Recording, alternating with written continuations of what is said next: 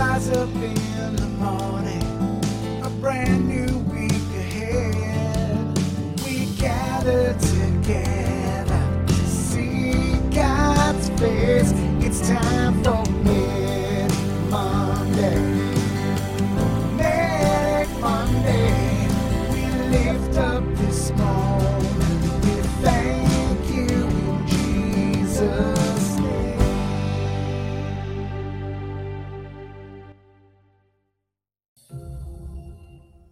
Woohoo! It's Medic Monday. Good morning, Greg. How you doing? I'm doing excellent. How about you? Don't lie to me. You're not doing excellent.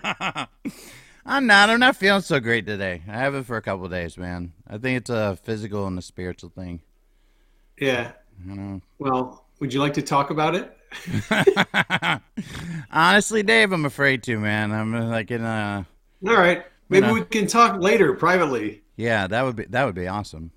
not on the air. Yeah, I'm learning. Yeah. Well, it's a process. It is. So, how many takes are we gonna have on today's show? I think only the one. I'm One take? one take. What we do? All 3 right. last week? Yeah, I'm gonna hold you to that. Okay. I stayed here. I was like, for the record, I stayed here. You were the one that kept leaving. I know. Wasn't by choice. I know. It's just amusing, the different times when we're talking about it. It's like, oh shit, where'd Dave go?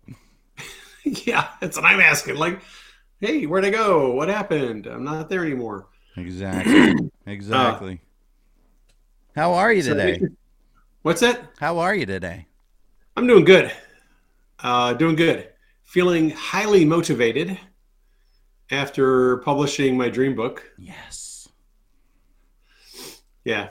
Yeah, it's out, guys. It's out. Finally got that glossary. I wrestled that thing to the ground and hog-tied that thing and got it all edited. Denise did a really good job of editing, not just the glossary, but the rest of the book. I love the cover. And yeah, she always nails the cover, man. She's an artist. I was really happy with the cover. Had no idea when we went into designing the cover. Denise is like, "Well, what's your idea? What's your vision for the cover?" And I'm like, "I have no idea. I don't know what colors, what it's going to look like. I don't know." And she's like, "Okay, I guess we'll come up with something." And that's how she is. She's an artist. Yeah. And artists, they start with a blank canvas, and then they just get some inspiration, and they start with this and start with that. And we both liked the idea of a horse, because horses are pretty symbolic, and a lot of people have dreams where horses appear as a symbolic element of the dream, and horses tend to represent power, but they can represent other things. She likes horses, and I think horses are pretty cool, so we decided to use the horse as the main motif for the cover. And then I thought, a lot of people have dreams. I've had a lot of dreams involving jet airplanes. So we decided, let's throw a jet airplane in there, and the clock thing down in the lower right corner. Yeah. And I was like, we got to have a door and a window, because there's hallways and doors and houses in dreams. So we just kind of took the elements that we liked that appear in dreams a lot, and she started rearranging them around and got a background, and next thing you know, we have a cover. Boom. And I really like it. It's a good cover. What took longer, the glossary or the cover? Cover only took... No, we started working on the cover the day before we published. Probably, let's see, no, actually 2 days before we published. We had a little issue getting the color of the text right. She uses Photoshop and InDesign and Illustrator to do her work. She's having a lot of trouble getting the colors of the text to come out right. She just, no matter what she did, she couldn't get the color flow to go the right way. And that was 2 days before we published. And then we stayed up till like 10 or 11 o'clock at night working on the text, just the text, for like 3 hours trying to get the text to look right. Couldn't get the right color. And then she and I were like, let's just go to sleep and we'll figure it out tomorrow. So we woke up the next day and I'm making coffee and hanging out and doing some other things that I had to do. I walk into the office and she's got the text problem figured out. She has it all flowed in exactly the way it's supposed to look. And I was like, what did you do? Like, we had such a problem last night. Like, you got it figured out? She said, yeah, I brought in the file of the text from the previous book that had the color.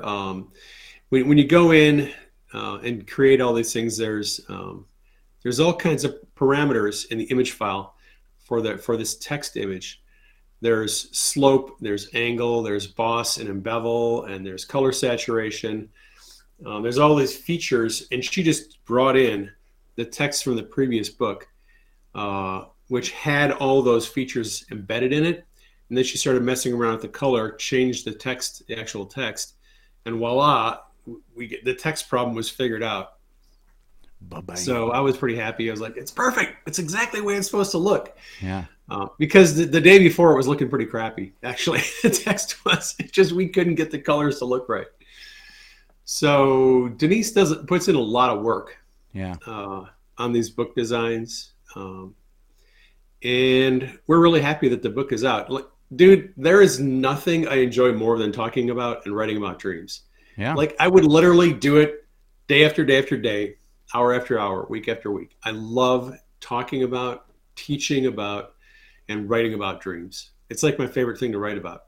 Well, we could talk about it a little bit today if you want. I mean, here's the thing, Yeah, guys. we We never have a plan. I just want you to know there's never really a plan with Dave and I. This is just a couple of buds that get together to talk about what's going on in Yep. the world. So No, we don't script anything. It's all, audible at the line of scrimmage.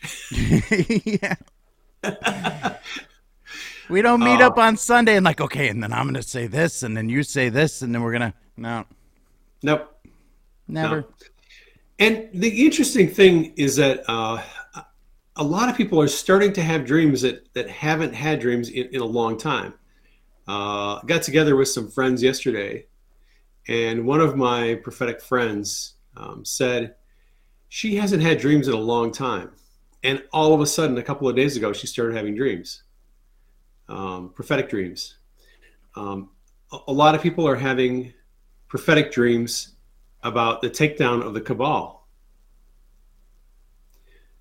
which I think is highly significant. Virtually every time when I take a nap in the afternoon, I take a nap. I try to take one every day. Me too. And I get up early in the morning. Some mornings I get up at 3:30, 4 o'clock. My day usually starts pretty early. I rarely sleep in past 5:30 or 6. So by the time 1 o'clock rolls around, I'm a little tired. So I usually take a nap around noon, 1 o'clock. 10-minute nap, usually 10 or 15 minutes at the most. That's not a nap.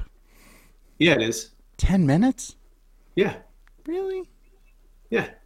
Okay. Yeah, I take a nap, and what it does is it allows my brain time to relax and refresh, and I wake up from a 10-minute nap feeling great. I got my energy back. Because I just, like 12:30, 1 o'clock, I just start losing energy. It's hard for me to focus mentally. I get distracted and kind of the brain fog sets in. I take a 10-minute nap and I'll wake up feeling great, and I can go for another 6 or 7 hours. Nice.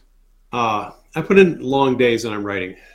But when I take a nap, I almost always lately, in the last year especially, I have a dream. 10-minute nap, and boom, I'm in a dream immediately. And almost all of my dreams in my afternoon naps during the last year have shown the patriots behind the scenes outmaneuvering and staying a couple steps ahead of the deep state. And in the last 2 days, I've had afternoon naps, 2 or 3 days actually, where the cabal is having a hard time. Like yesterday, I had a dream where members of the elites, the cabal, they were frantically trying to convince some audience, the public, of what was happening at the present time.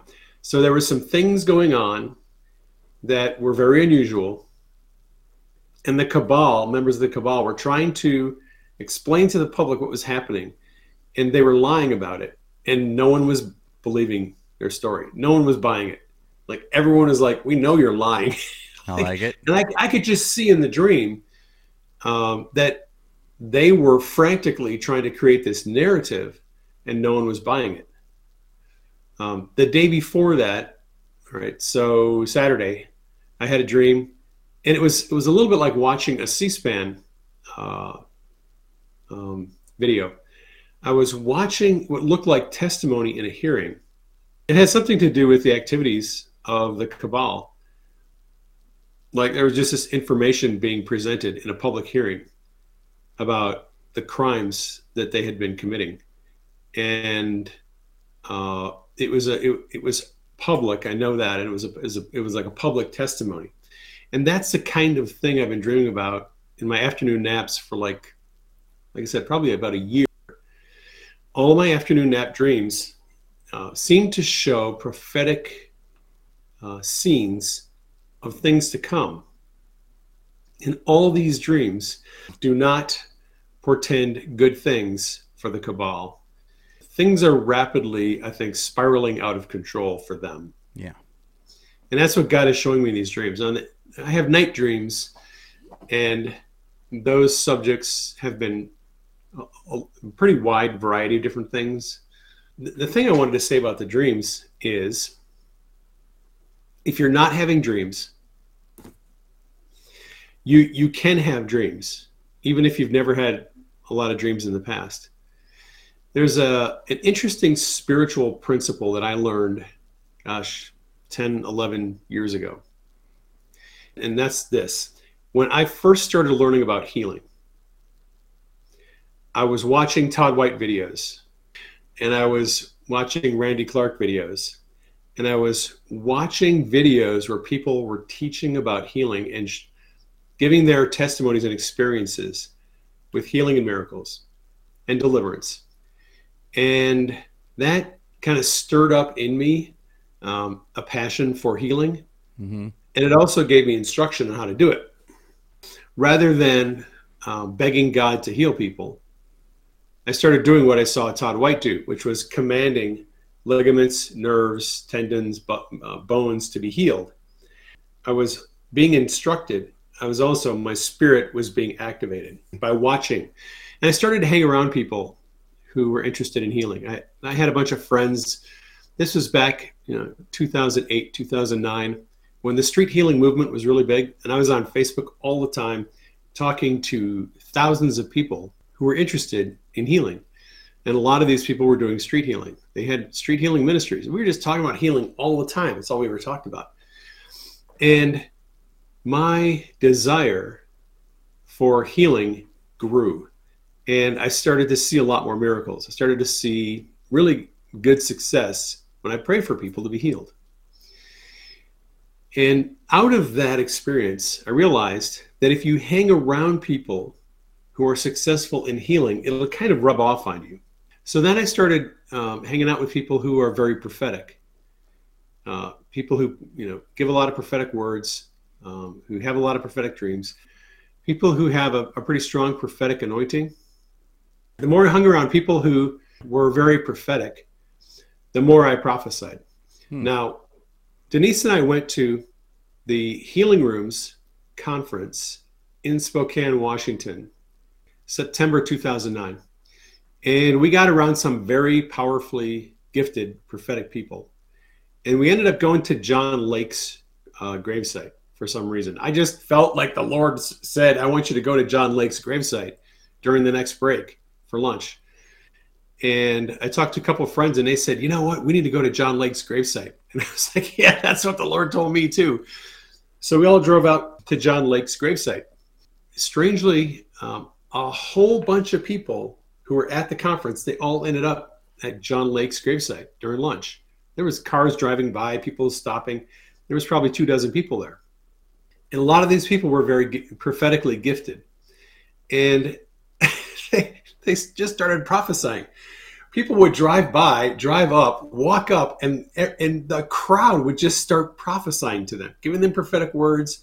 This is what the Lord, is saying to you. And the Lord wants you to know that he's going to take care of that issue between you and your wife. And he's going to give you that property. And you're going to have this and that business thing. Don't worry about it. There was just people coming all afternoon.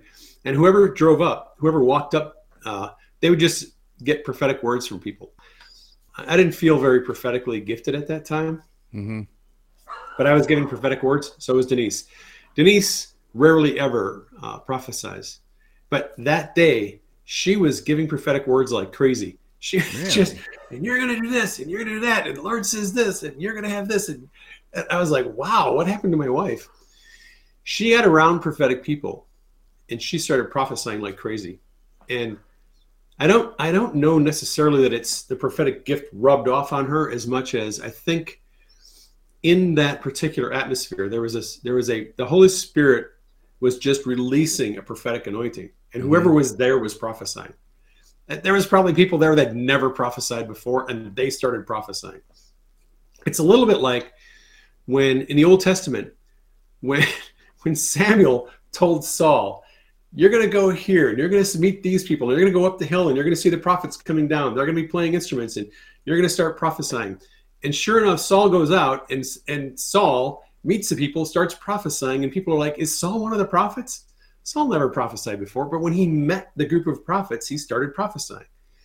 I think there's some idea in the prophetic anointing, in that if you get around prophetic people, the Holy Spirit that is releasing prophetic revelation to them will hit you, and you can tap into that and you can start prophesying. Can I just ask a dumb question really quick? Can you just explain to us what exactly is prophecy? Prophecy is declaring what the Lord is showing you. That's it. Simple. I mean, if the Lord reveals something to you and then you speak it out, that's prophecy. Mm-hmm. Right? When I have these dreams about the Kabbalah being arrested and their crimes being exposed, and I tell people what I'm seeing, that's prophesying. Now, I don't couch my prophetic revelation in terms of thus saith the Lord. Some people do that.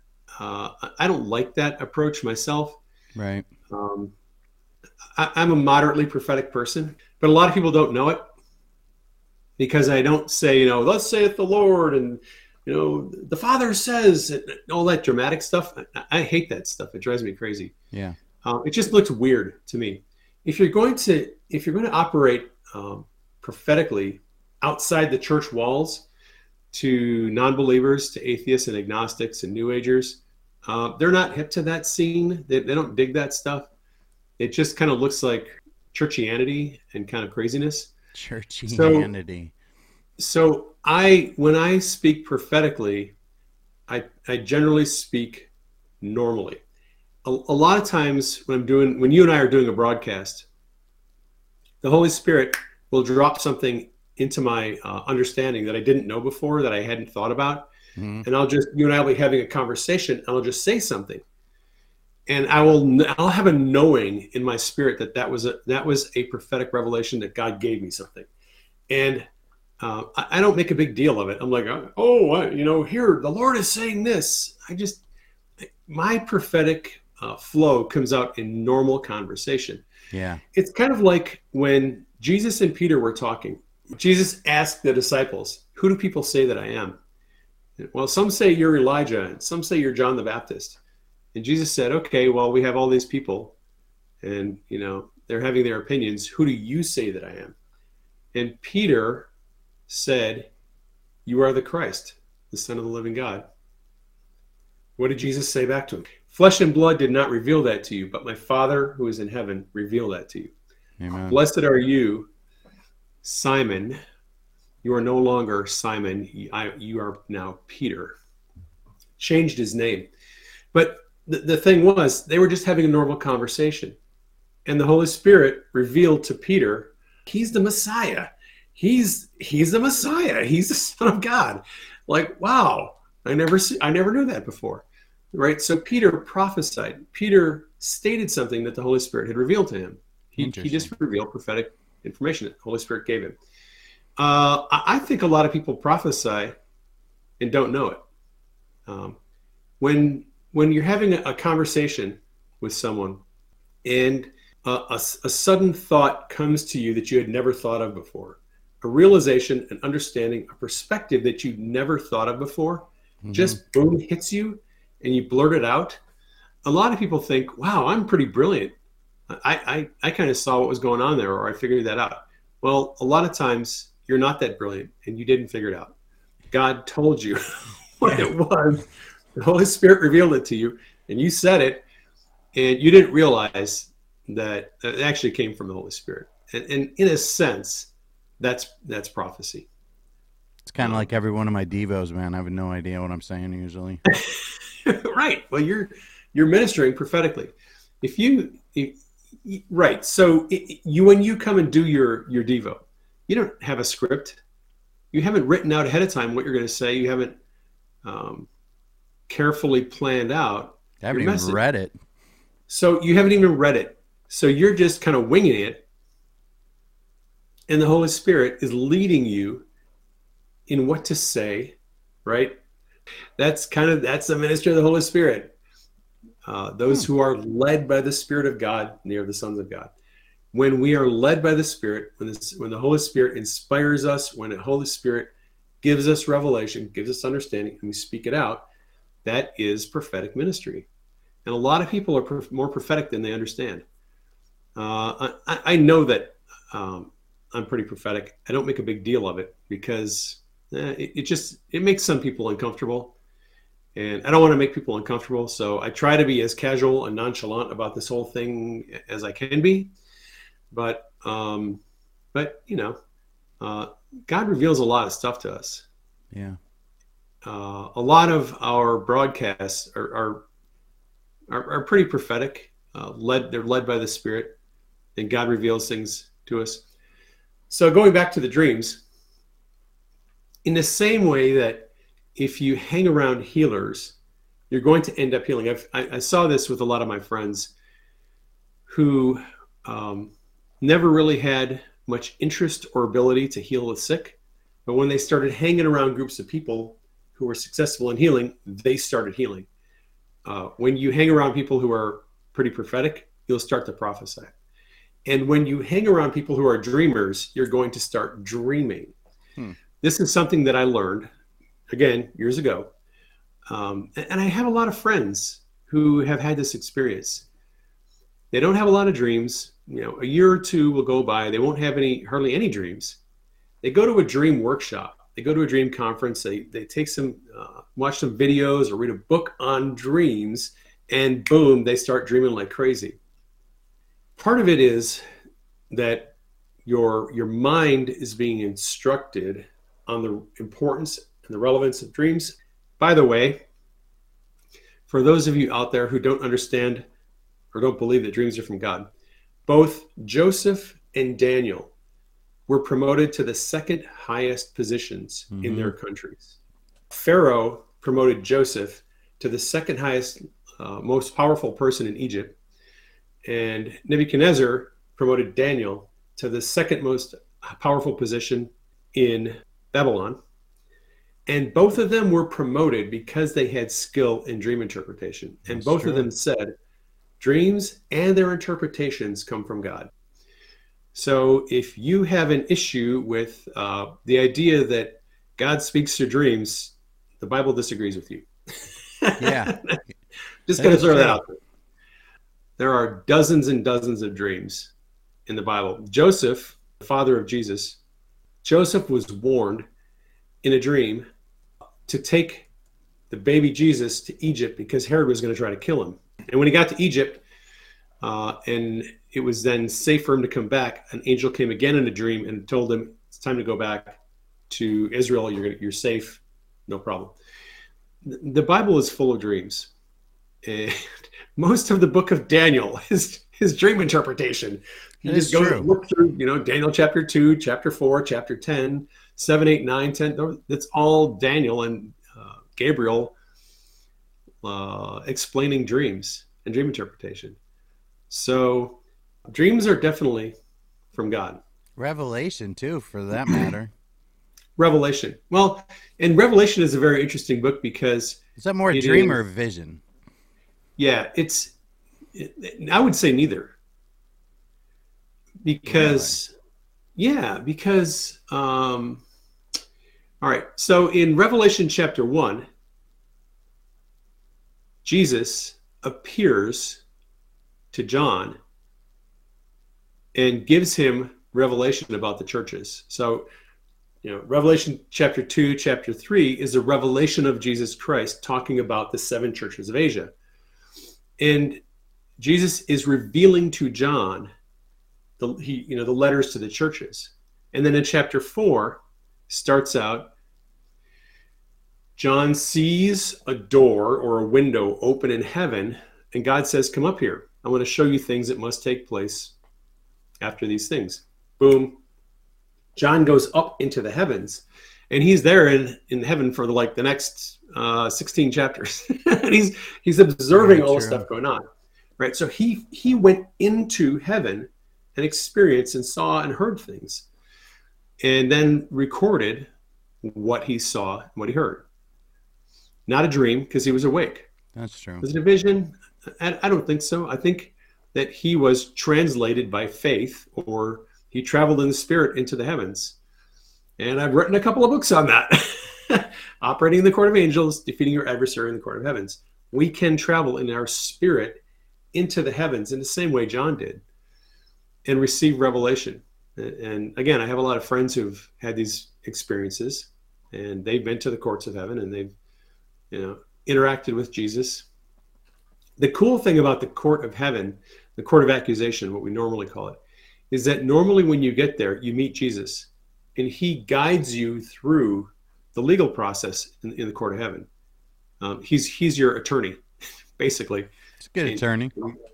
Yeah, your advocate with the Father.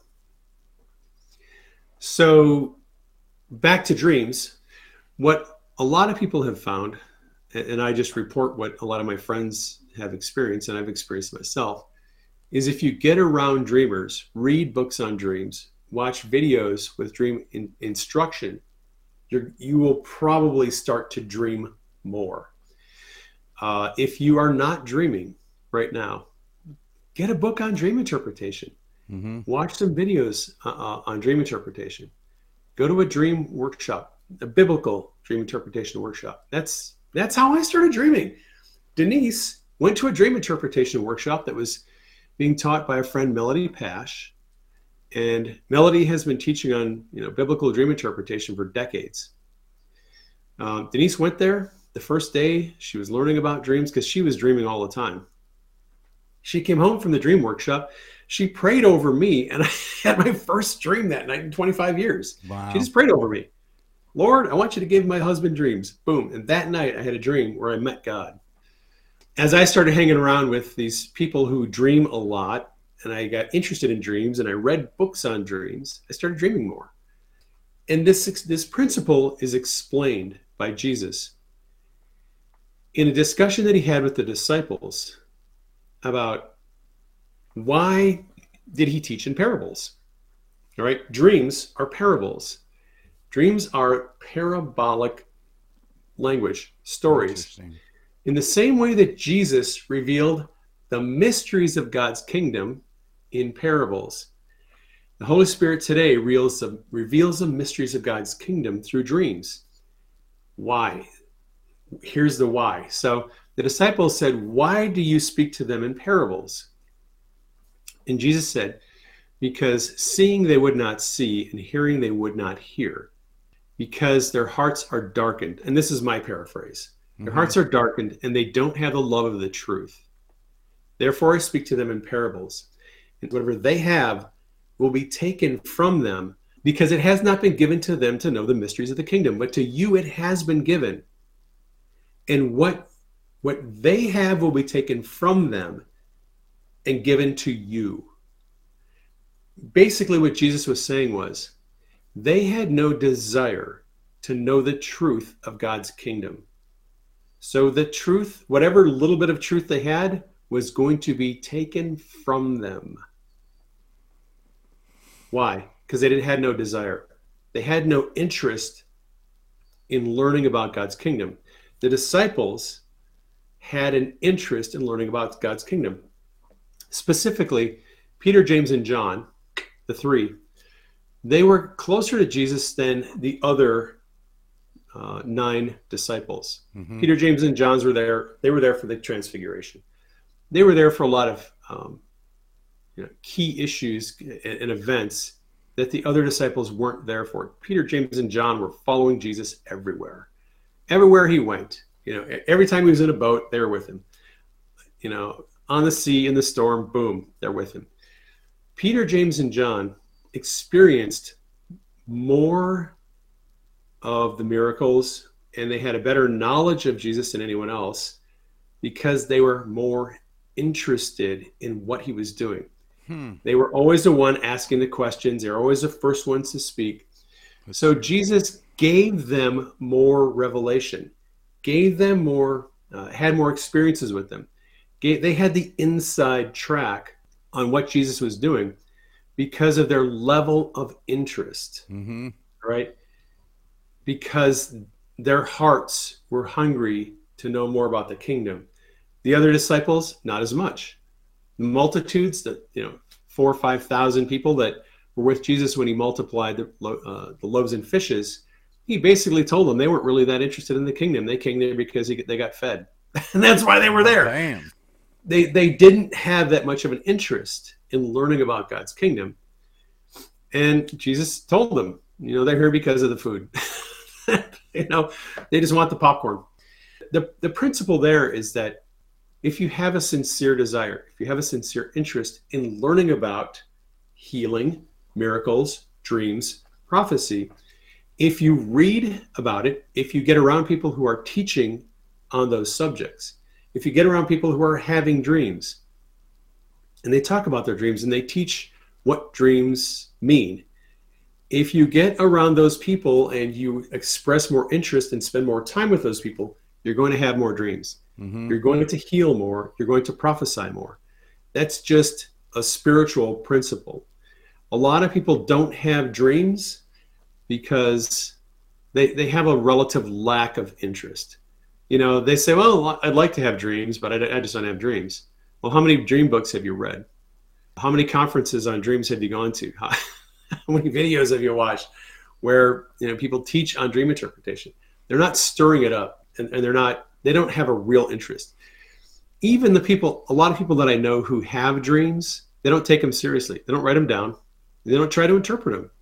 It's unfortunate, but for a lot of people, God is speaking to them every night through dreams. They don't write them down. They don't take the time to interpret them. They don't really have a sincere desire to know what God is saying through their dreams. They're like, oh, I had a dream. That's cool.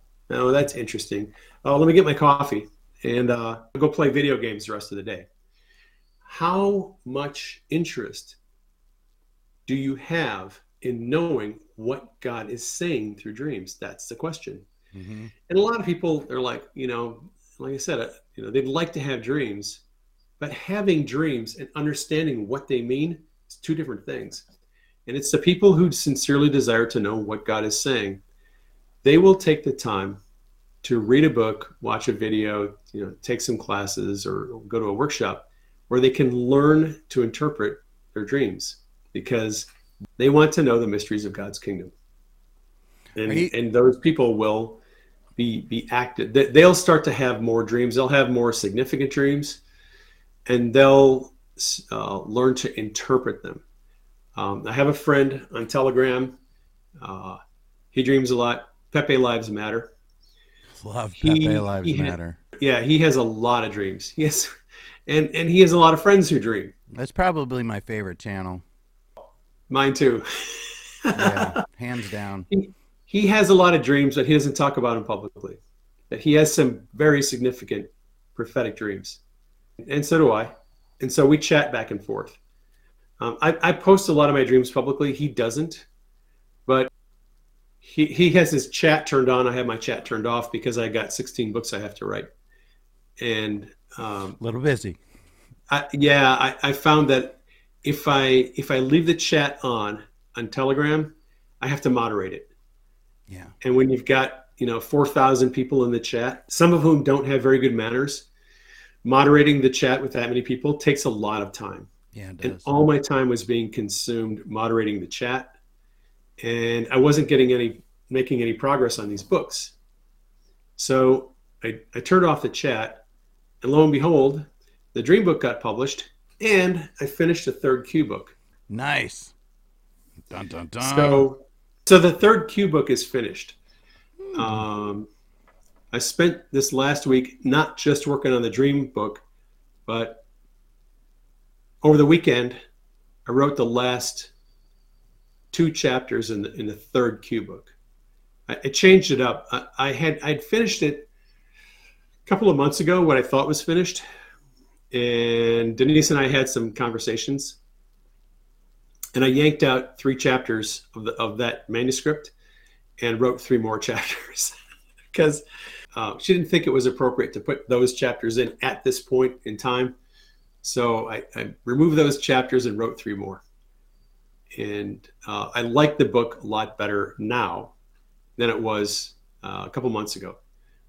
Denise is a very good editor. She has a lot of good constructive criticism. I don't always like taking her criticism, but it's constructive. And whenever I follow her advice, it always works out good for me. Yeah. So the third Q book is done, and we don't know when we're going to publish that yet. We're waiting to see what the right time is going to be. But it is done. And I've got a book on power and authority. I'm on the edge of my seat waiting for that one. I know you are. So that book is probably halfway finished. I took a look at the manuscript. It's pretty rough. I have 20 or 21 chapter concepts. I don't think the finished book is going to have that many chapters. Might have 16-ish or 17. It's in kind of rough shape, but I'm going to start working on that book and try to get that thing shaped up, get that one published. Science fiction trilogy is on the back burner. A screenplay for a Q film is on the back burner. I will probably eventually write a full-length book on emotional healing and deliverance. So I have all these book There's ideas. a huge need for that. Yeah, I know. Well, the small little ebook, Emotional Healing in 3 Easy Steps, is a good starter for people. It's easy. You can read it in 15 minutes and get the down and dirty for emotional healing. Mm-hmm. But I want to do a more expansive treatment on emotional healing and deliverance.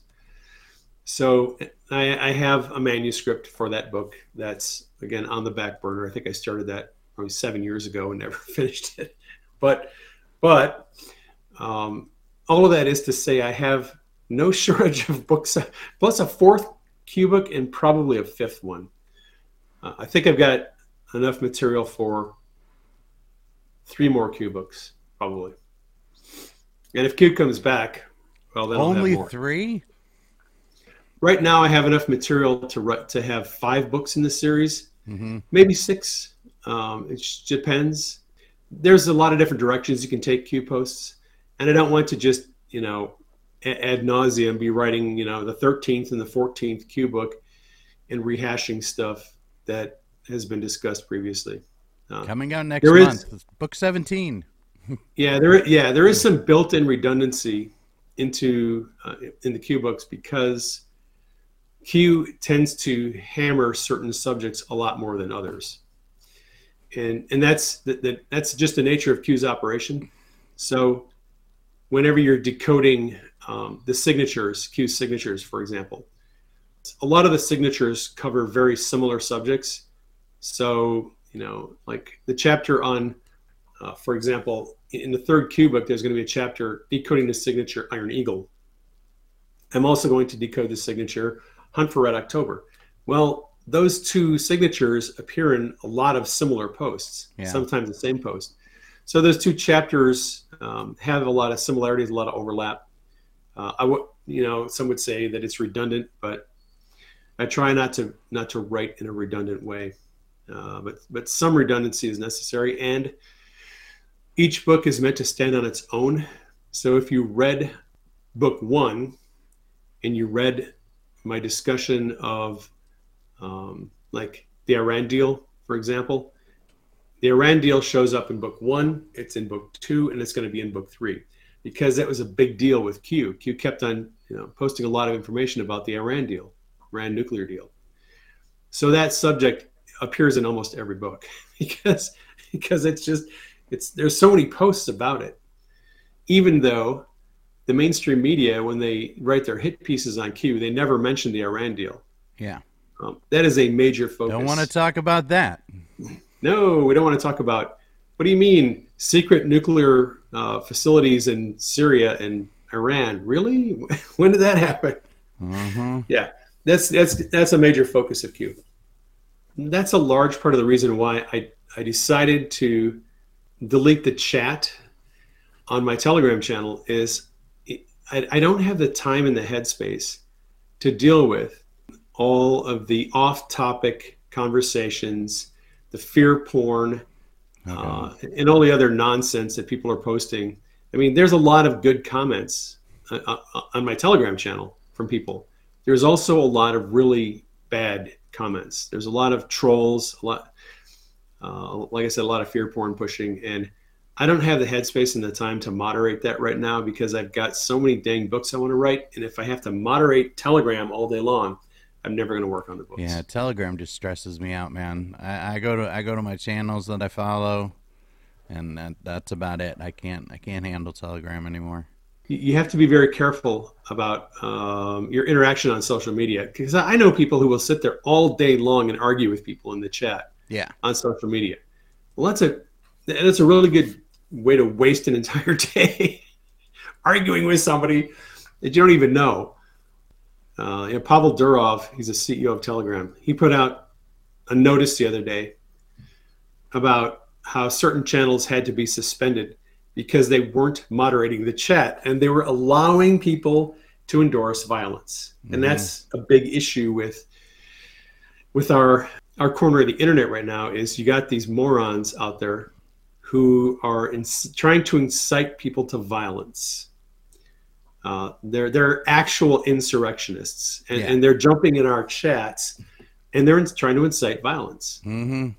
And we've never condoned or stood for or encouraged. We've never condoned or stood for violence. Every time this subject comes up, I have the same policy. But unfortunately, there are people on Telegram who are jumping in our chat rooms, and they are endorsing violence. Yeah. And that's a huge issue. That's a big tell right there, because that ain't us. Can I just ask a question real quick? As soon as we started talking about Q, I got whacked on Facebook, and then I went to restart it, and now I can't get Facebook to come up at all. So I either got whacked or is Facebook down? Yeah. Wow. I can't even pull up Facebook now. I mean, it says something went wrong here. We're looking into it. But speaking of Telegram, I want to address a little issue I saw going on yesterday on Telegram. So there has been, ever since the audit came out, there's been a group of people who take the view that the audit report was watered down, that the most damaging things were left out of the audit report, that essentially that the auditors kind of spiked it. Facebook is down. Oh, Facebook, the platform is down? Is that's what they're saying in the chat? Oh, nice. Maybe it'll be down permanently. I'd be okay with that. I broke Facebook? Okay, I'll take that. I'll take that today. Hey, Greg, we broke Facebook. High five, buddy. Come on. That makes me happy. Oh, no, wait, we got to... Dude, how awesome is that? Well, my day is now complete that I broke Facebook. I can't tell you how happy that makes me. Dude, that's awesome. So anyway, back to what I was talking about. Man, it's down in Oregon. It's down in Jersey. Woohoo! Ding Yeah. dong, the witch is dead. Well, if you can't get to my page, that means I'm down. So be on the lookout for Greg Harvey's 7th. Well, what I was saying is that since the audit report came out, there's a group of people, a faction inside of MAGA, that is convinced that the audit report, the Maricopa County audit report, was watered down, and that people pulled punches, and they didn't let the full effect. They didn't put out all the damaging information in the audit report. That it was basically softened up. And these people are on social media, and now they're attacking not just Karen Fann, but Wendy Rogers and Sonny Borelli and Kelly Townsend, saying that this whole thing was a sham, and they should be ashamed of their behavior and the way this is all being rolled out. So one of the things that people should consider, and I don't know how much time you got, Greg, but I feel like I should as long as you want. Yeah, I feel like I should go through this in some detail. Let's do it. So, let's see. Back in the Dude, audit it's down started like in April. it's down in Michigan, California, Texas, Virginia. This is freaking great. Dude, we killed Facebook. Nice. Drove this stake right through the heart of the vampire. I love it. This is exciting. And all we had to do was talk about Q. I know. Well, So, it is Red October. yeah, back in, let's see, the Arizona audit started in April. Back in about May or June, I listened to an interview with Karen Fann. And it was an interview with a local PBS guy. And in that interview, Karen Fann said something very interesting. And most people, right over their head. But you have to learn how to connect the dots. And you have to read between the lines. And Karen Fann said in that very first interview, I think it might have been the first public interview she did. She explained one of the reasons why they were doing the audit. And one of the reasons she gave was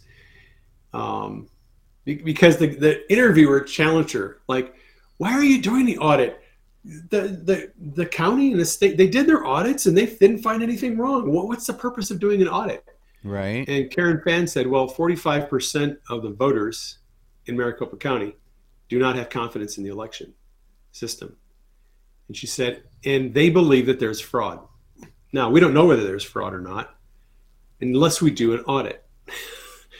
And if I go to Attorney General Mark Brnovich and say, I want you to investigate the election, he's going to say, what evidence do you have? Upon what is the predicate to open an investigation? So she said, if I'm going to ask the Attorney General to open a criminal investigation, I have to give him evidence of fraud. Mm-hmm. So that's why we're doing the audit, right? She actually said that. She said one of the reasons they were doing the audit was to see if there was evidence of fraud so they could turn it over to the Attorney General and open a criminal investigation. You have to have a predicate to open a criminal investigation. So Karen Fann was saying a long time ago that a significant reason why the audit was being done was to get the Attorney General's office a reason to do a criminal investigation. Now, when you're going to do a criminal investigation, if you suspect that there's fraud, if you suspect that there's other kinds of illegal activity, you're probably going to anticipate the need to impanel grand juries. The state of Arizona uses grand juries to indict people who are suspected of committing crimes. Mm-hmm. I served 4 months on a grand jury a couple of years ago. We reviewed 400 criminal cases in the course of 4 months. Wow. And I learned a lot being on a grand jury. Oh, I learned a lot about the criminal justice system. But whenever you're going to present evidence to a grand jury, what you don't want is you don't want that evidence to be in the public domain because it will bias a potential jury. Okay? So if Karen Fann and Brnovich know that there's going to be grand juries who are going to hear evidence of criminal activity related to the election, You don't want that information being made public. You don't want it published in a public report, and you sure as heck don't want it to be going out on YouTube because you could potentially bias a jury. And the first thing a defense attorney is going to do when this information is presented is either to say, well, there's already been tons of media coverage about that. We're not going to get a fair trial, a fair hearing on this issue because there's already been so much media coverage, right? So if you're a smart prosecutor, you don't want anything that is going to potentially go before a grand jury. You don't want that in the public domain. I suspect a lot of information that they uncovered in the audit was not presented in the report or to the public because it's going to end up going before a grand jury. And it has to be kept secret. Here's an example. In July, the hearing that was held where Doug Logan and Ben Cotton presented the obstacles that they had encountered to finishing the audit. Ben Cotton made the disclosure that not only had an entire election database been deleted, but he said, we were able to reconstruct that database. When I heard that, I was like, so they deleted an entire election database with all the results files, the log files, all the files in it, they deleted it. But Ben Cotton was able to reconstruct that database, he said. Mm-hmm. That was in July. Ben Cotton. You'll notice that that was not mentioned in the hearing, and it did not show up in the final report. Why? And so you would want to know, well, hang on a second. If he said that he reconstructed that election database, why didn't they present that information in the report? And why didn't they tell everybody what was in the election database that was deleted? What results, right? Wasn't made public. Mm-hmm. Why? Because it's going before a grand jury, probably. I suspect there's a lot of things in that they found during the audit that they can't make public because it's going to be part of a criminal investigation. By the way, little segue here. I listened to an interview with Kash Patel, Kash's Corner on Epoch Times. Mm-hmm. If you don't have I listened to that too. If you don't have a paid subscription to Epoch Times, I think personally, Kash's Corner, those interviews are worth the price of a paid subscription. And Epoch Times, for my money, is the best news outlet going today, bar none. He's really been dropping stuff. There is no better reporting especially on geopolitical issues than Epoch Times. They have very good reporters. It's very objective. It's well-researched, well-sourced reporting. In Kash's Corner, Kash Patel does a weekly video blog where he does an interview with Jan Jekielek, and usually 35 to 45 minutes where they cover all these different subjects. Kash Patel knows where the bodies are buried. Yeah, he does. Kash worked with Devin Nunes. He was the top staffer with Devin Nunes when they did the House Intel investigation of Spygate. Yep. And Kash did the depositions of all these people, Michael Sussman, and all these other people are going to be indicted. Kash was involved in doing the depositions. He's an attorney. He's a former federal prosecutor, and he was Devin Nunes' right-hand man in the House Intel investigation of Spygate. So he knows all the inside baseball with Spygate. Yeah. He also worked with Rick Grinnell and John Ratcliffe at the Office of Director of National Intelligence. And he was the one who helped declassify all the documents. So he knows all the classified information that came through ODNI. He also worked as Chris Miller's chief of staff when Chris was Secretary of Defense after the election.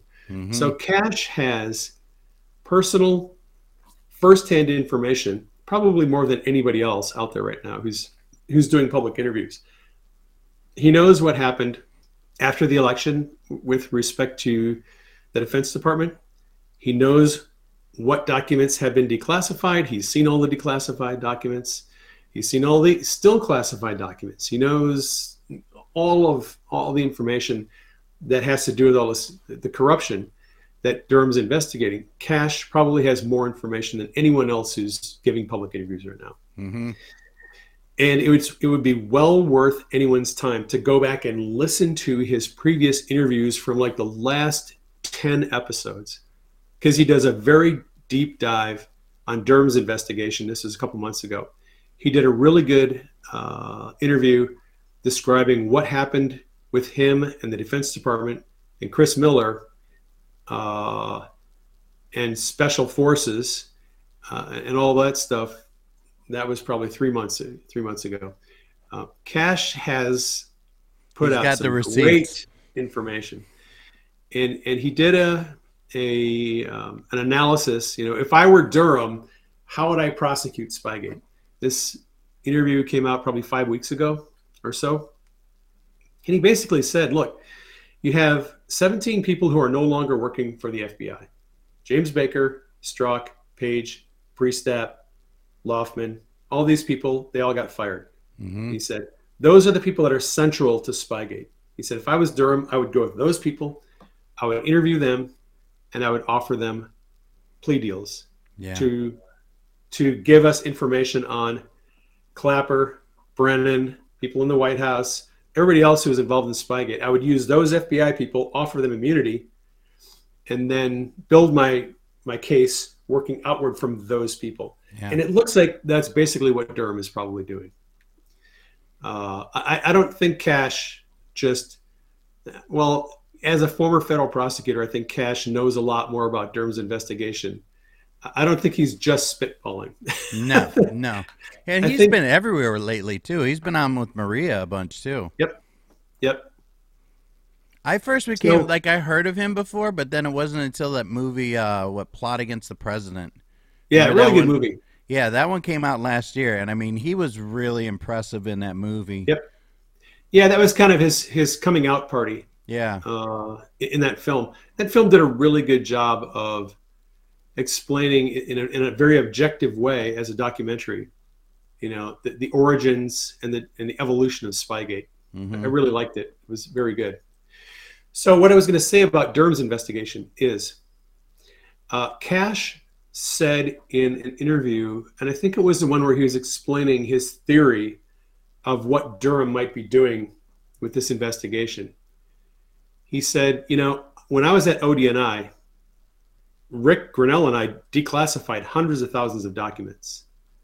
Only about 30% of them have been made public. Most of them are still not in the public domain. And I don't know what happened to them. I don't know why they have not been made public. And it occurred to me, I was looking at an old Q post because I'm writing this chapter for the third Q book on Durham. And I came across this drop where Q explains the chain of command for declassification. So declassification starts at the top with the president. Yeah. President Trump assigned declassification to William Barr. Right? So he gave Barr the authority to declassify. But Spygate and now the Clinton Foundation, actually almost, I think all of the investigation of institutional corruption is probably wrapped up in Durham's investigation. Yeah. Well, because he took on some of Huber, too. He did. Right. We know from a Fox News report from about a year ago that Huber's investigation of the Clinton Foundation was rolled into Durham's investigation. Okay? And the Clinton Foundation investigation incorporates Uranium One and human trafficking and all of that. Durham's investigating Spygate and any related criminal activity.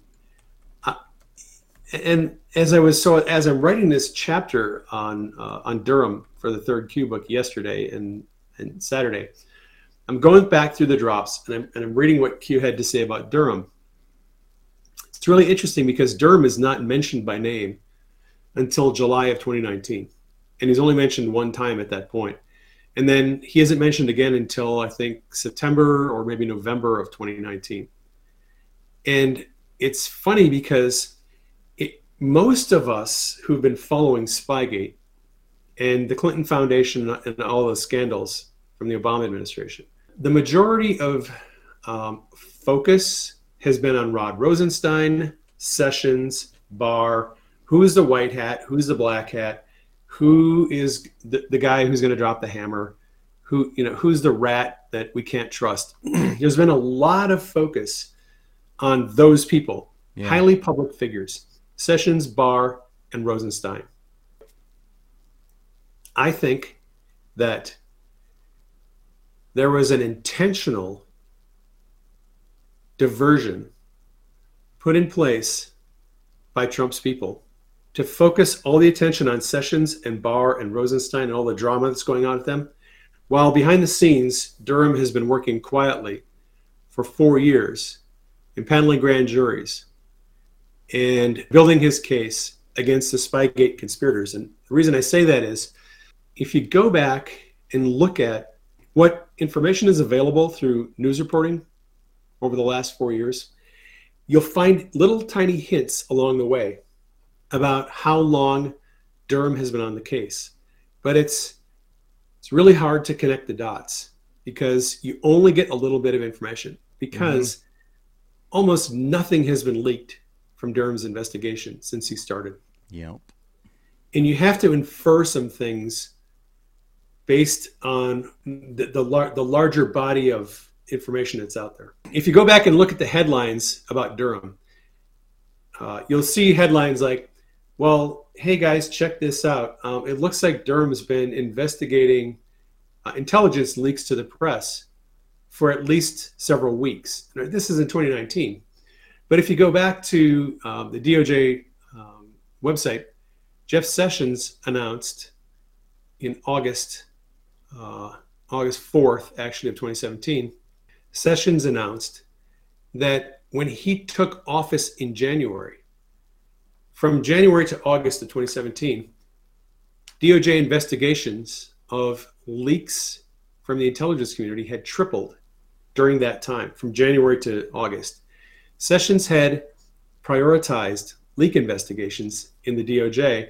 He had assigned certain U.S. attorneys to investigate leaks from the intelligence community to the press.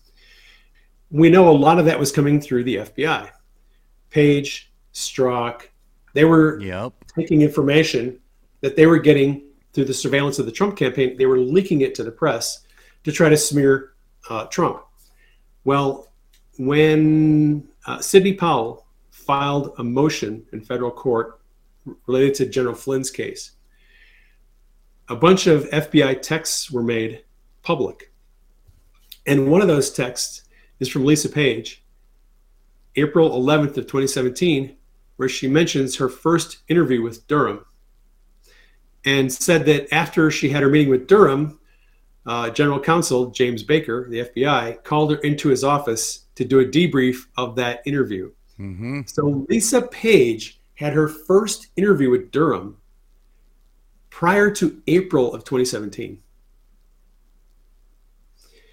So that tells me that shortly after Sessions was appointed Attorney General in January of 2017, he got Durham on the case pretty damn quickly. Yeah.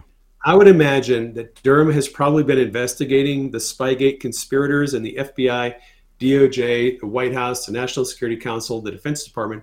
He's probably been investigating those people since probably February or March of 2017. 4.5 years, basically. I think that Durham has been working on this stuff, and I suspect that Sessions knew he could trust Durham and gave Durham control of the Spygate investigation, put Huber on the case to investigate the Clinton Foundation. Once Huber had sufficiently investigated the Clinton Foundation, Uranium One, all that stuff was given to Durham. And then, interestingly enough, right before Barr checks out, he makes Durham a special prosecutor. So they can't shut down his investigation. And he resigned from his post in Connecticut too, same time. Right. I think that the DOJ put all their eggs in one basket. They gave it all to Durham, made him a special prosecutor, and for 4 years, there's been all this drama about Barr and Rosenstein and Sessions, and it was all, I think a lot of it was just distractions Smoke to keep screen. people from looking at what Durham was doing. I think all the stuff with Sessions and Barr stuff was a head fake. I suspect that Durham was the guy the whole time. He was the man. He's essentially Wyatt Earp. I've been kind of like wondering for a couple of years, if it's not Sessions and it's not Barr, who is the guy who's going to take down the deep state? Who is Wyatt Earp? It's Durham. Yeah. And I think it's been Durham from day one. I think that they knew that they could trust Durham because he investigated a lot of corruption in the FBI. He's busted a lot of corrupt FBI agents. He investigated the CIA. He took down a lot of mob families. He kind of specializes in racketeering and organized crime syndicates. And of course, the Clinton Foundation is one big organized crime syndicate. And Oh yeah, most definitely. I think even the normies know that one. and I suspect that, and everyone who is a federal prosecutor, former federal prosecutor who's weighing in on this, everyone from Shipwrecked Crew to Kash Patel, they're all looking at this indictment from Sussman going, oh, he's building a racketeering case, a conspiracy case, and he's going to start unsealing more indictments and more indictments and more indictments, going up the food chain. He'll eventually hit Hillary Clinton, and it's just going to go out from there. Well, our last post was, shall we play a game? Nothing can stop what's coming. And then we've got Durham, and then we're And the not going to second last take it post anymore. was Durham. Yeah, Durham. That was it. Just Durham. Durham. That's it. I'm pretty hopeful, but what I wanted to talk about the Durham investigation is when Kash Patel said he had declassified all those documents and they haven't been made public. If you assume that Durham has impaneled grand juries who are hearing testimonies, seeing documents, and getting evidence regarding Spygate and the Clinton Foundation, that might explain why none of this stuff has been made public. Mm-hmm. Because if it's before a grand jury, they can't make it public. That is a good point. Right. So I think that a lot of the frustration that people have felt because documents haven't been declassified, because no one big has been arrested yet. I think there's reasons for all that.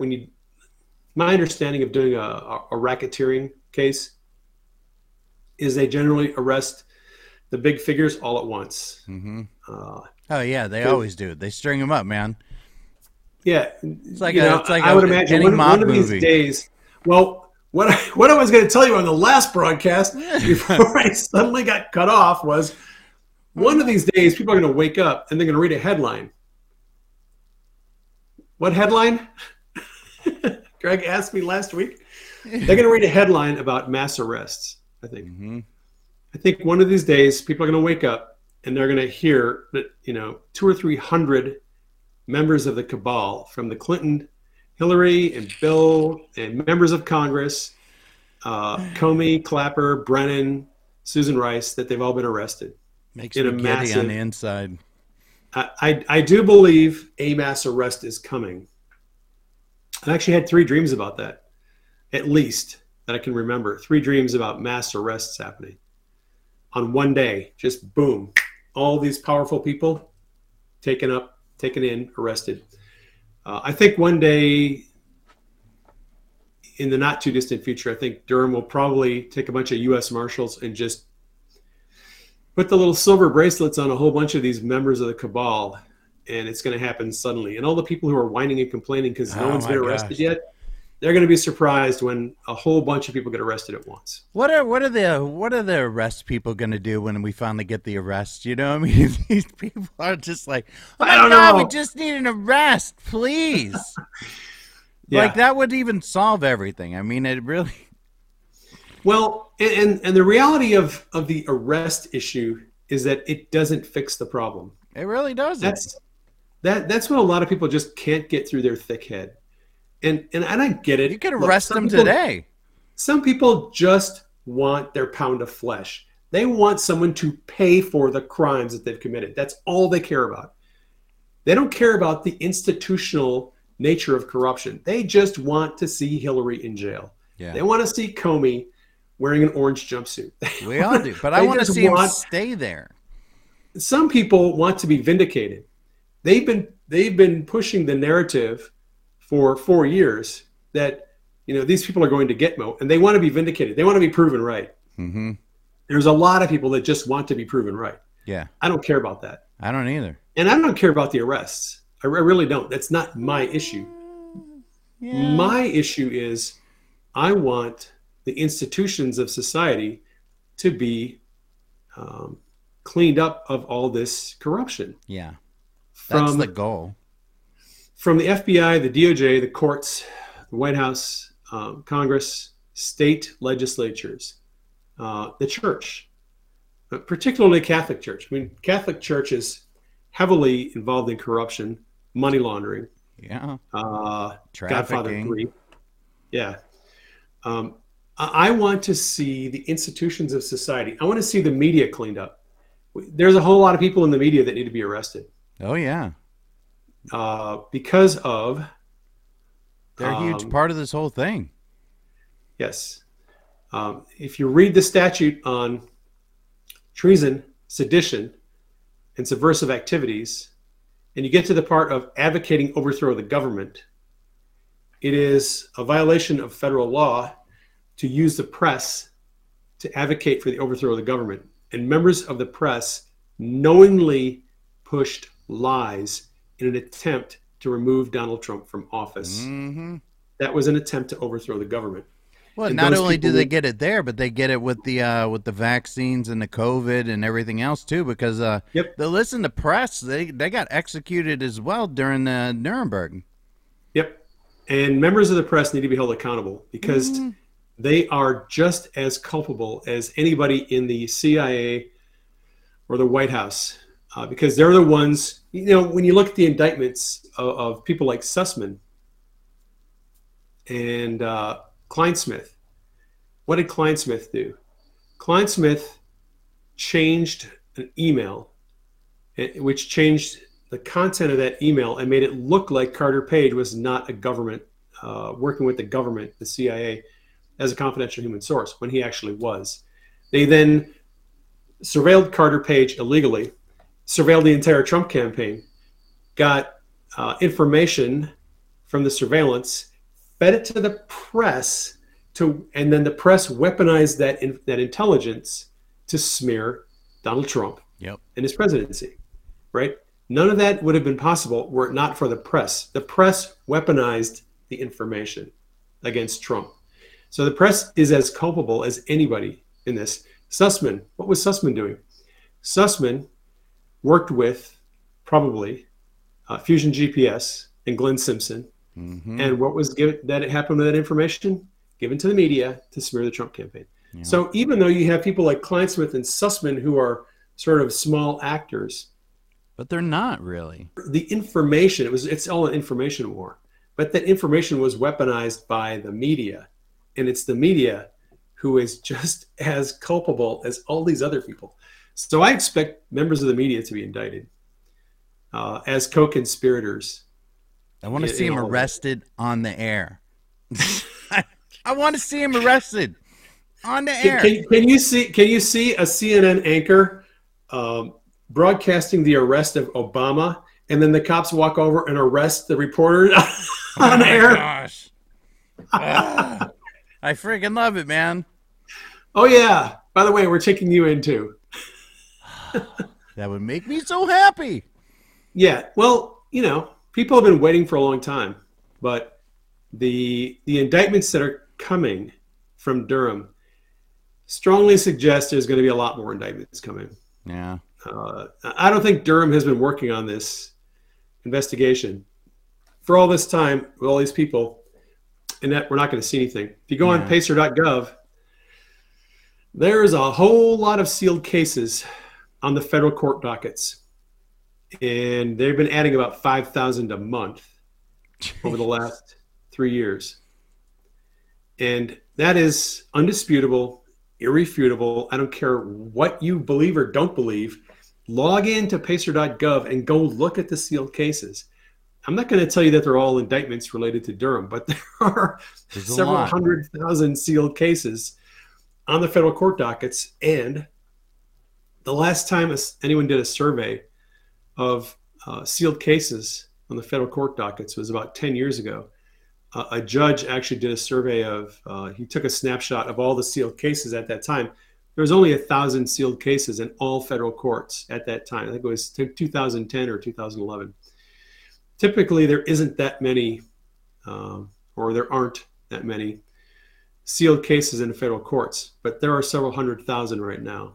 Yeah. And you have to wonder, who are the U.S. attorneys that are piling up all these, sealed cases, and what's behind those sealed cases? We don't know, but I suspect that a lot of that has to do with what attorneys like Huber and Durham have been investigating for the last 4 years.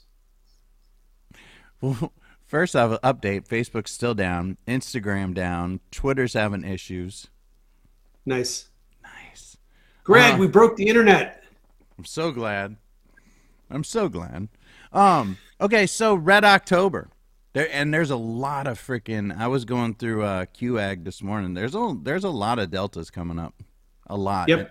And there has been. I thought it was very interesting that Scavino posted that red wave on Twitter on October 1st, which, on September 30th, the night before, Q posted that meme with Trump, the hunters become the hunted, which kind of morphed from the Red October to the hunters become the hunted. And then Scavino posted that red wave on October 1st.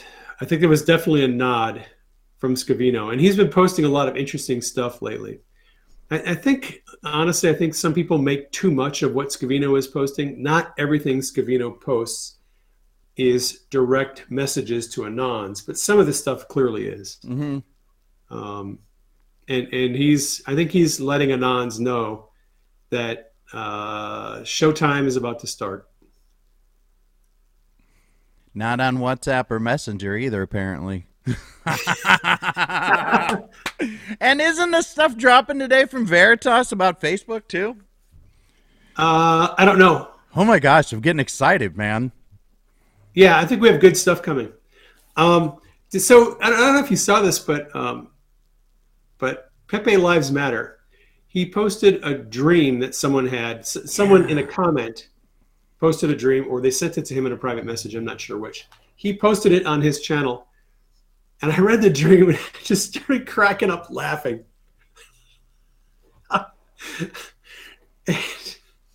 Why was I laughing? I was laughing because this dream is so classic. And so I reposted it on Telegram. You know what? I'm going to read it. Yeah. Is that the one with in the car, right? Yes. Yeah. Let me read it, and I'll do a little bit of dream interpretation. If y'all are following Pepe Lives Matter over on Telegram, make sure you do. It's like probably one of the only places I go. Yep.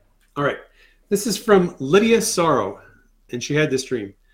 I had an interesting dream last night. My mother, who passed away years ago, was in the driver's seat of an old, large, white Buick. I got into the passenger seat, and my niece's daughter got into the back seat behind my mother. My mother looked beautiful, and she started to talk to us. I was amazed because her voice was just as I had remembered it. We were both in awe, knowing we had been given a gift to see her and hear her. She turned to me and my niece and said, "Buckle up." Then my father appeared behind my niece and said the same thing, "Buckle up." All right. So a couple of things just to, take away from this. Usually when you're in a vehicle, in a dream, whether it's a boat, an airplane, a car, motorcycle, usually the vehicle represents some aspect of your life. And sometimes the color, make, model, and year of the vehicle will speak symbolically to issues of your life, sometimes things that you're aware of. And so in the dream book that we just published, I have an entire very long section on the symbolic meaning of vehicles.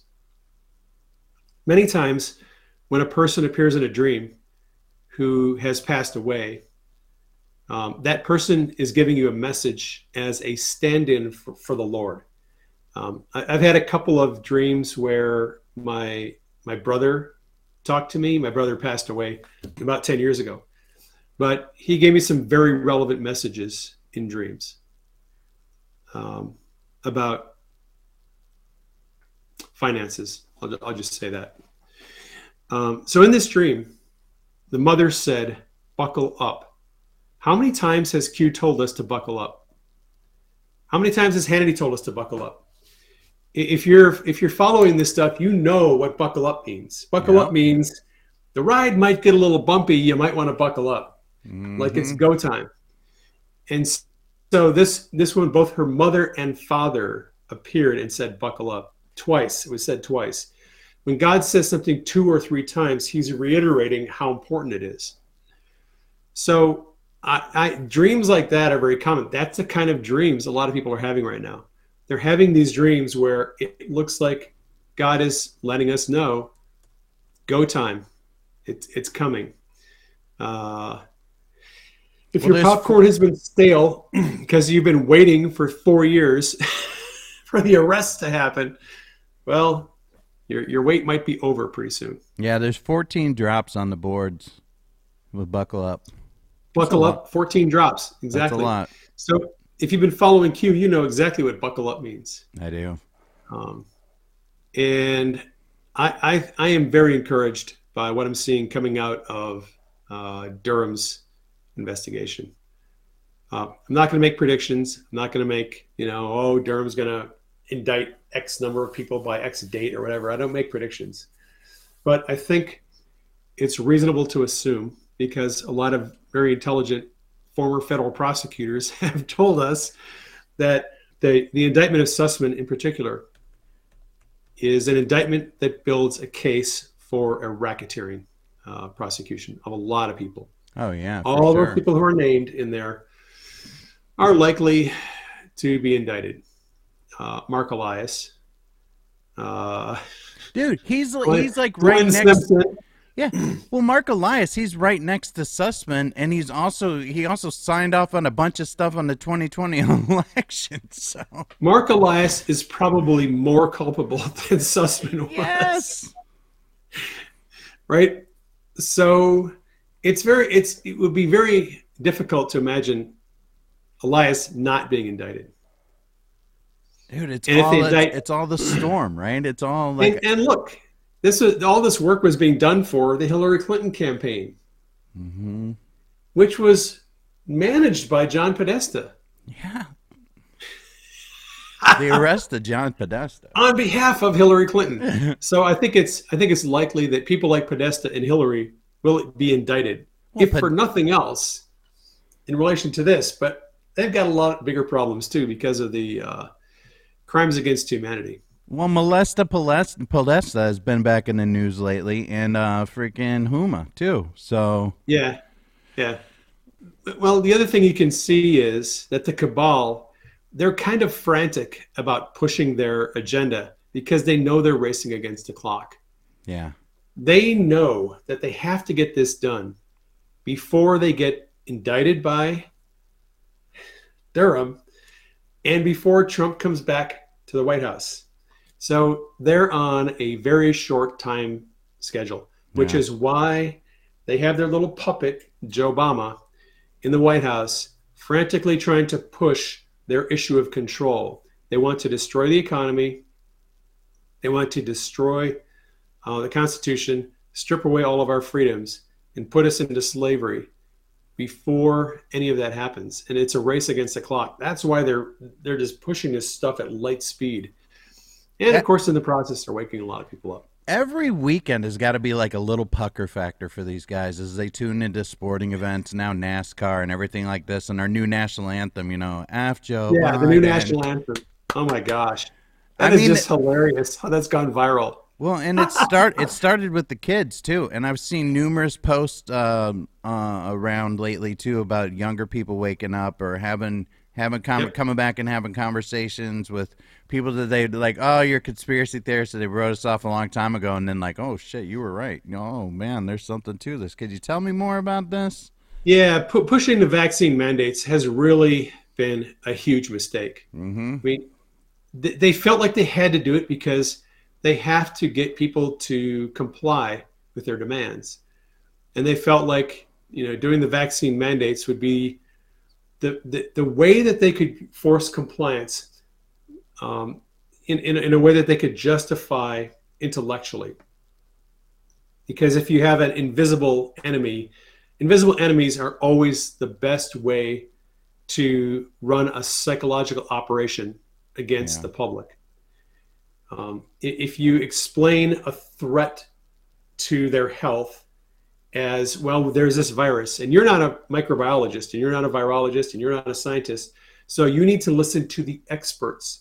They're going to tell you what threat this little invisible virus poses to your health and to the safety of the country. Mm-hmm. It's an invisible enemy that the experts can tailor the narrative to whatever they want.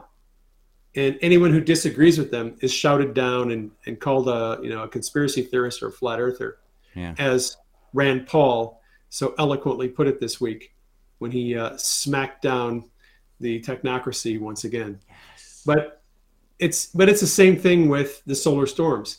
If they plan to take down the internet, they can just weave their little story. Oh, the solar storms, we have all this magnetic energy that's coming to the earth and it's going to take down the internet. I can't wait to see how they spin the Facebook and stuff down today too, man. Right. It's like a solar storm. They hit the kill switch and they push their little solar storm story. And people who are not scientists are not going to know whether that's true or not. It's some invisible enemy. You can't see the radiation that's supposedly taking down the internet. Yeah.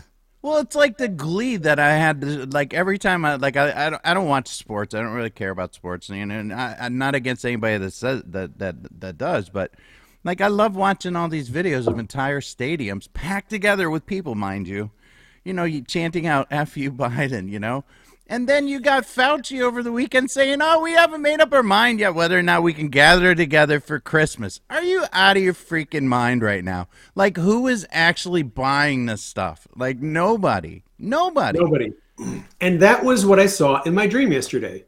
I saw the elites trying to spin this story, and nobody was buying what they were selling. Like, they were pushing, and they're telling their story, and nobody was buying it. Yeah. Everybody was like, "You people are crazy. We're not listening to you anymore. You're all liars. You've been exposed." And that's what's happening. Yeah, we're watching it happen. A lot of people are waking up because of these vaccine mandates. Yeah, even the people who think, "Okay, I got the first shot," or maybe they got 2 shots. A lot of those people have an ethical concern about a mandate, forcing people to take vaccines against their will. Yeah. They realize, look, this is a choice. Like, I decided to get the vaccine, but I don't think it's right to make them get a vaccine if they don't want it. That's just not how this country works. So that is a huge error on their part. But, they're trying to force us to comply with all their stupid rules, and it's probably going to get worse. And we haven't even talked about the specter of financial collapse and the debt ceiling. There's so much to talk about. We need a Medic Tuesday now. Oh, dude, I know. We needed like a Medic, Monday, Tuesday thing. Yeah, we can do like a co-host week, man. I mean, you can come on anytime you want. I'm watching what's going on in Congress with interest. How Congress is approaching. They're never. I don't think there's ever going to be in this current iteration of our political system. I don't think there's ever going to be another budget passed by Congress. Mm-hmm. They decided not to do budgets a long time ago. Once the national debt hit about $20 trillion, they gave up on doing a budget, and they just try to pass continuing resolutions. It's kicking the can down the road. Yeah. If you do a budget, you have to actually outline income and expenditures. This is what we're spending, and here's where the money's coming in to cover those expenses. You can't do a budget if you want to spend $3 or $4 trillion you don't have. And these people are terrible at math, man. A couple $1 trillion didn't cost anything. That's what Congress has been doing for a long time. But they got this issue with the debt ceiling, and the debt ceiling is a ticking time bomb. Yeah. And it's not the debt ceiling itself. It is the amount of debt that we owe. We're, close to $30 trillion in debt that eventually has to be paid back. I think I think we know How somebody is the that's government got a plan. ever going to pay back $30 trillion in debt? Well, I think China's going It's to pay us not reparations. going to. Yeah, it's not going to. Federal government is never going to pay back $30 trillion in debt to the people that it's owed to. They're going to default at some point. Yeah. When the federal government defaults on the debt, it is going to destroy the central banking system. Yeah. And it's going to destroy every financial institution that is connected to and relies on that central banking system. It's essentially going to take down the entire financial system. Well, I saw something worldwide. about Africa is getting ready to try to purge out the central bank. Oh, yeah. They are. I saw an article about that. Yeah. So I don't know when that's going to happen. I don't know if it's a short-term or a long-term issue. God has given me a lot of dreams about that issue years ago, 10 years ago. I had a lot of dreams about the stock market, financial systems, the debt. I'm watching with interest to see how they're going to address this. I'm not convinced that Republicans have the intestinal fortitude to stick to their guns. I suspect that by the time this is all done, they will capitulate and they will go along with a continuing resolution and either suspend or raise the debt ceiling. They're trying to act all brave now. I've seen this before. I've watched this movie a couple of times, and they always have the same posturing and acting and demonstrative speeches about being fiscally responsible. And at the last minute, they cave in. Yep. And they vote to raise the debt ceiling and let's spend a few more $1 trillion because it's not our money. That's just how they are. Republican I'll or be shocked Democrat? if they do something other than that. Yeah, they're all in trouble. Republican or Democrat, any of them. Yeah. Any of them. And when the music stops, because it's a game of musical chairs right now. It's actually a game of musical chairs in a lot of ways. It's a game of musical chairs for the federal debt. Eventually, the government's going to default on it, and it's going to implode the entire financial system. Eventually, Durham is going to start arresting a whole lot of people. That's when the music stops for them. And there aren't going to be a whole lot of chairs for people to sit on. When the music stops, they're all going to be walking over to that little jail cell over there with handcuffs on, and they're going to get in their little prison orange jumpsuits. Well, and I think they're all feeling the heat. I mean, you saw Kristen Kirsten Sinema. Sinema. Yeah, she got chased into the freaking bathroom over the weekend, you know? Yep. Yeah. None of yeah, these people will be able to walk down the street. There's some more interesting political theater going on in the Democrat side of the House, because you've got this squad now has a larger contingent of nut jobs who are pushing the Green New Deal. There's probably like 25 members of the House now who are all on board with the Green New Deal and all this insane spending on crazy crap. And you got people like Kirsten Sinema and Joe Manchin, who are moderate Democrats, who are trying to talk sense to these people like, wait a minute, but we can't do that. That's not reality. You people are living in an alternate world. Yeah. Right? So now you have this big split in the Democrat Party because they allowed these flaky nut jobs to come in and push all this insane spending on hopium. And you have a couple of grounded Democrats who are trying to talk sense to them, and it's not working. Yeah, and Sinema came in. I mean, she was crazy, man. I mean, she was talking aliens and all kinds of stuff when she came in. Oh, she's got a colorful past. Yeah, but I've watched her ever since that State of the Union, you know, where they first came State out. of the Union. Yeah, Yep. when she stood up and cheered for Trump, and that lady, I can't remember who it was, stood up next to her, and you could clearly say, "Watch Yep. your ass." Yep. You know, and I've always kind of kept an eye on her. I mean, like, I've rooted for her, like a underdog player. You know, that maybe like she's some kind of white hat or some kind of plant, or maybe that she she's just seeing what's going on when she got to Washington. She represents Arizona. Yeah. And contrary to what Katie Hobbs will tell you, Arizona is a red state. Mm-hmm. and she's under a lot of pressure. She knows she has no chance of getting reelected if she throws in with those nut jobs over on the far left side. So she has to act somewhat more like a Republican, a conservative, and a Trumpist in a Democrat caucus, because she won't get reelected if she doesn't. Yeah. And I think the reality check for her was she understands, she's like Joe Manchin. Manchin's a Democrat in a very conservative district or state, I should say. And they have the same problems. All those moderate Democrats who are representing red states, they have no chance of getting reelected if they throw in with the nut jobs on the left. So, yeah.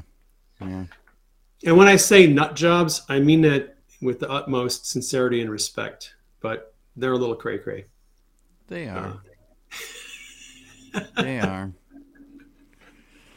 All right, I have one last question for you. I know we're like way over time, but right. I have one more question because I've seen this around lately, and it seems to be increasing. There's a narrative around about Trump and supporting the vaccines, Trump creating the vaccines, Trump did he or did he not take the vaccine? Was it Johnson & Johnson? Was it Pfizer? And, like I've even seen some conversations like Trump is deep state. What are your thoughts on any of that? You know my thoughts on this, but I'll say it again. But I want to get it out here, for people because, On the record. Yeah. Understandable. That's what we do. Yep. The essential problem that we're dealing with is that a lot of people tend to take things they hear from Trump at face value. Mm-hmm. And if you take everything you hear from Trump at face value, you are going to be lost in the woods, because Trump is a master strategist, and a lot of what Trump says he doesn't actually believe. He says it because of optics. When Trump was here in Arizona a couple of years ago, he's been here to like 4 rallies, and Trump is on the platform saying all these great glowing things about Governor Ducey. He doesn't believe any of this stuff he's saying about Ducey. He has known for some time that Ducey is a deep state asset. I'll just say that. But because of optics, he'll get on the stage and he'll say nice things about certain governors, even though he knows these people have no integrity and that they're compromised. He says things for the sake of optics. Okay. Some people don't like that. They don't like the fact that Trump has to say certain things because he needs to set a narrative, or he needs to honor certain people or do certain things. And some people don't believe that in the whole optics theory. They just think that Trump means everything he says, and there are no optics. Well, if you know anything about politics, you know anything about business, you know that that's not true. You know that any good businessman, CEO, has to say certain things about certain people, certain issues, because they need to create a public perception about that issue. Yeah. So a lot of what Trump says is said for the purpose of optics. Okay, that's number one. Number two, in March of 2020, when they started the lockdowns, the Dow was at 29,000. And when they started locking things down, when the NBA and it was actually during March Madness, during the NCAA tournament, that's when the lockdowns happened. They started on March 7th. And they announced that they were going to start holding games without audiences. Mm-hmm. And that spread. It spread to professional sports. It quickly spread to restaurants. They started closing restaurants. They designated certain businesses as non-essential, right? So Walmart gets to stay open, and grocery stores get to stay open. So your Winn-Dixie and your Safeway, they get to stay open. But restaurants are considered non-essential. Bars, non-essential. Shut them down. Within 2 months, the unemployment rate was close to 20% in the country, because of all the shutdowns, the lockdowns of businesses. Yeah. And the plan of the cabal was to shut down businesses and keep them closed. That's what they're doing right now. They want to enforce lockdowns again, and they're trying to disrupt supply chains. They're trying to disrupt the interstate commerce. All these boats are backing up in the port of Los Angeles port, and they can't get in. They can't unload stuff because there's all these supply chain issues. Yeah. Trucking, rail, and shipping is all being severely damaged by Biden's vaccine mandate policy. Why? Because a lot of companies are having to lay off or fire people who won't get vaccinated. Probably around the country, if you look, there's somewhere between a 25 to 40% of the workforce is not vaccinated, and they're not going to be vaccinated. So Biden tries to push a vaccine mandate through OSHA, which, by the way, OSHA still has not put in place a regulation requiring vaccination, and they probably never will. No. Which means if you work for a company and they're requiring the vaccine, you might go to them and say, show me where OSHA has passed a regulation requiring vaccination. Can't do They it. won't, because they haven't, because Biden said it was going to happen, but it's never going to happen. Anyway, that's a segue. So you have all of these companies that are now having to lay people off and fire people because they won't get vaccinated. What's that going to do? It's going to destroy the economy. Yeah. It's going to destroy businesses, destroy companies. It's going to increase the unemployment rate. Right now, last March, in April and May, when they did the lockdowns, it was destroying the economy. The stock market went from 29,000 to like 17,000 in a month. It was actually about 2 or 3 weeks.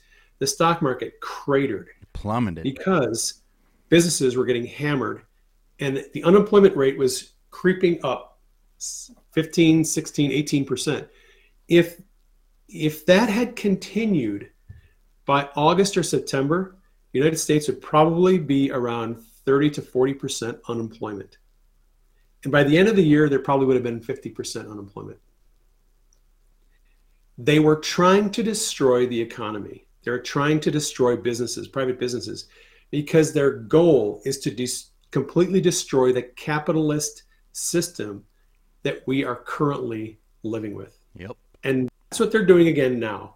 All of this pushing the vaccine mandates, I think one of the main goals of that, the unstated goal, is to destroy the economy. They want to destroy the capitalist economy. Why? Because they want to bring in a socialist system. They have to destroy the capitalist economy, and then they can point to the capitalism and go, capitalism failed. It's a failure. Forget about the fact that we blew it up by making companies fire millions of people in the country. We're just going to say that capitalism is a failure, right? Well, Trump saw what they were doing last year in March and April. He saw that they were trying to destroy the economy. So through doing lockdowns, he knew that the only way that he could counter that move was to negate the lockdowns, the need of the lockdowns.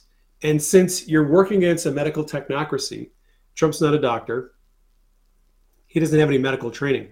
How do you argue against a medical technocracy that says it's necessary to shut down all these businesses because of the virus, because of a pandemic? Yeah. That's going to kill hundreds of millions of people. You can't argue against them because you're not a medical person. So Trump did the next best thing. He was like, well, if the pandemic is going to destroy capitalism, then I need to come up with a vaccine that will allow me to end the lockdowns. So Trump got Operation Warp Speed going. He forced the vaccine manufacturers to get these vaccines out to market in record time. They blew past all the usual safety measures that they take, clinical trials, testing, all that stuff. They just essentially just bypassed all that stuff. All right. Thinking that they were going to be immune from liability because vaccine manufacturers are typically immune from liability in the US. So they put the vaccine out in November, and Trump ends the lockdowns. And he probably saved capitalism by forcing the vaccine manufacturers to get the vaccines out in record time.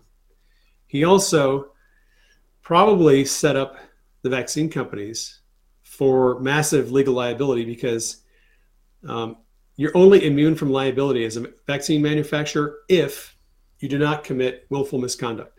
And my guess is that in bypassing all the usual tests and clinical trials and studies and safety precautions for vaccine manufacturers, if you knowingly implement practices in the development of a vaccine that put the public at risk, knowingly blow past necessary and usual safety guidelines, you committed acts of willful misconduct and you lose your liability as a manufacturer. So I think Trump set up Pfizer and Moderna for massive legal liability. He ended the lockdowns. He probably saved our economy from being destroyed, probably put off the Great Reset so they could not implement socialism.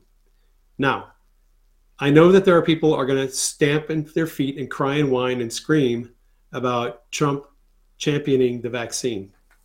Okay, you can be angry and you can have your issue. You can feel the way you want to feel.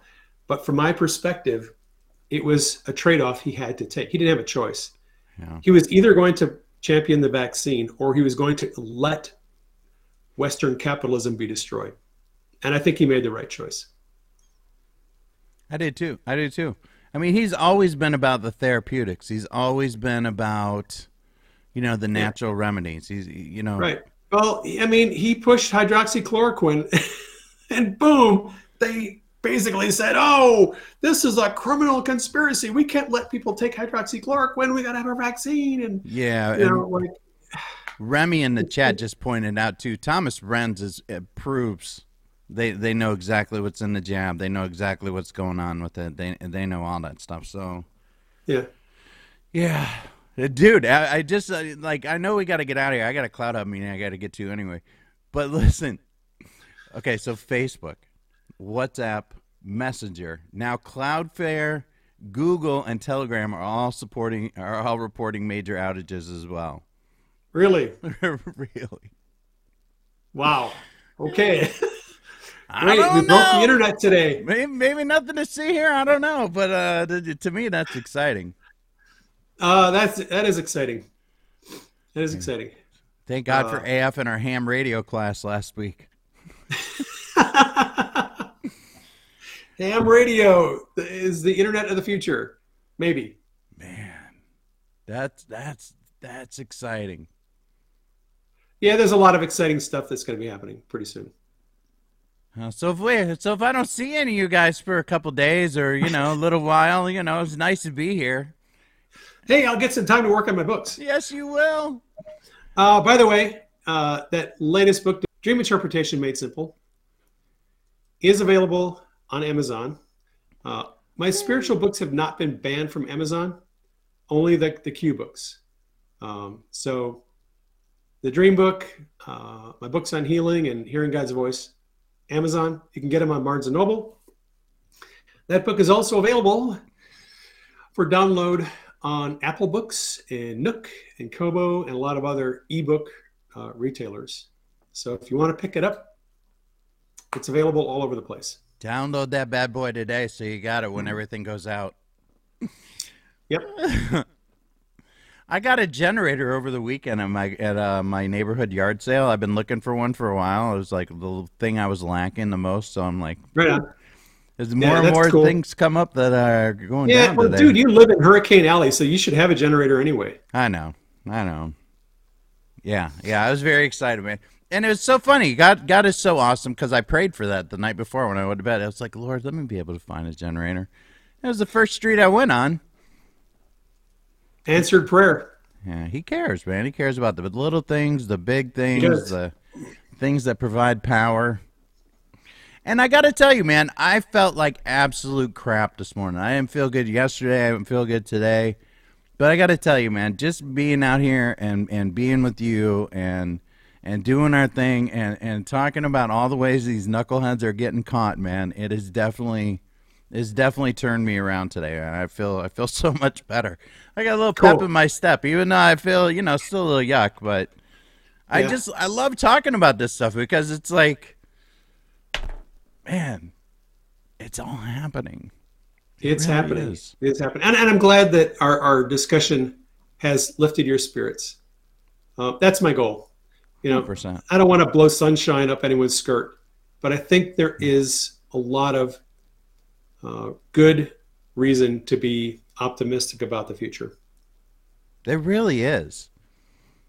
It really, really is. I love these Monday shows too. I mean, everybody's blowing up the chat right now. Is how good it is, these Medic Mondays. And cool. I mean, I think everybody's positive too. I mean, when you lay it all out, like if you just kind of look at the world and you see the world as it's going by, it's like, yeah, it could seem a little dark and stormy. But then if you look and see what the storm really is, you can find comfort, you can find joy, you can get a little excited. It's like the best binge ever, but it's real life. We're in this new season. Now we're back in Red October. Let's see what happens. Let's see what happens. I'm excited. Keep your popcorn handy. Oh yeah. All right. Well, listen, I'm going out on a special one for all you people that want to see Arrest. I think some of you guys will know which one I'm going to play. But thank you so much, Dave, for getting together today. And let's keep an eye on, see what happens with the interwebs. And, yeah, I think that's it. Everybody go make sure you get the book. Go get it. Go get it today. Go download it. I love you, brother. I love you too, man. Have an awesome week. All right, you too. Yeah, heading to Miami. Keep us in prayers. Me and Miguel Forney hitting the road again. All right. All right. Peace, guys. For all you Arrest wanners, here you go.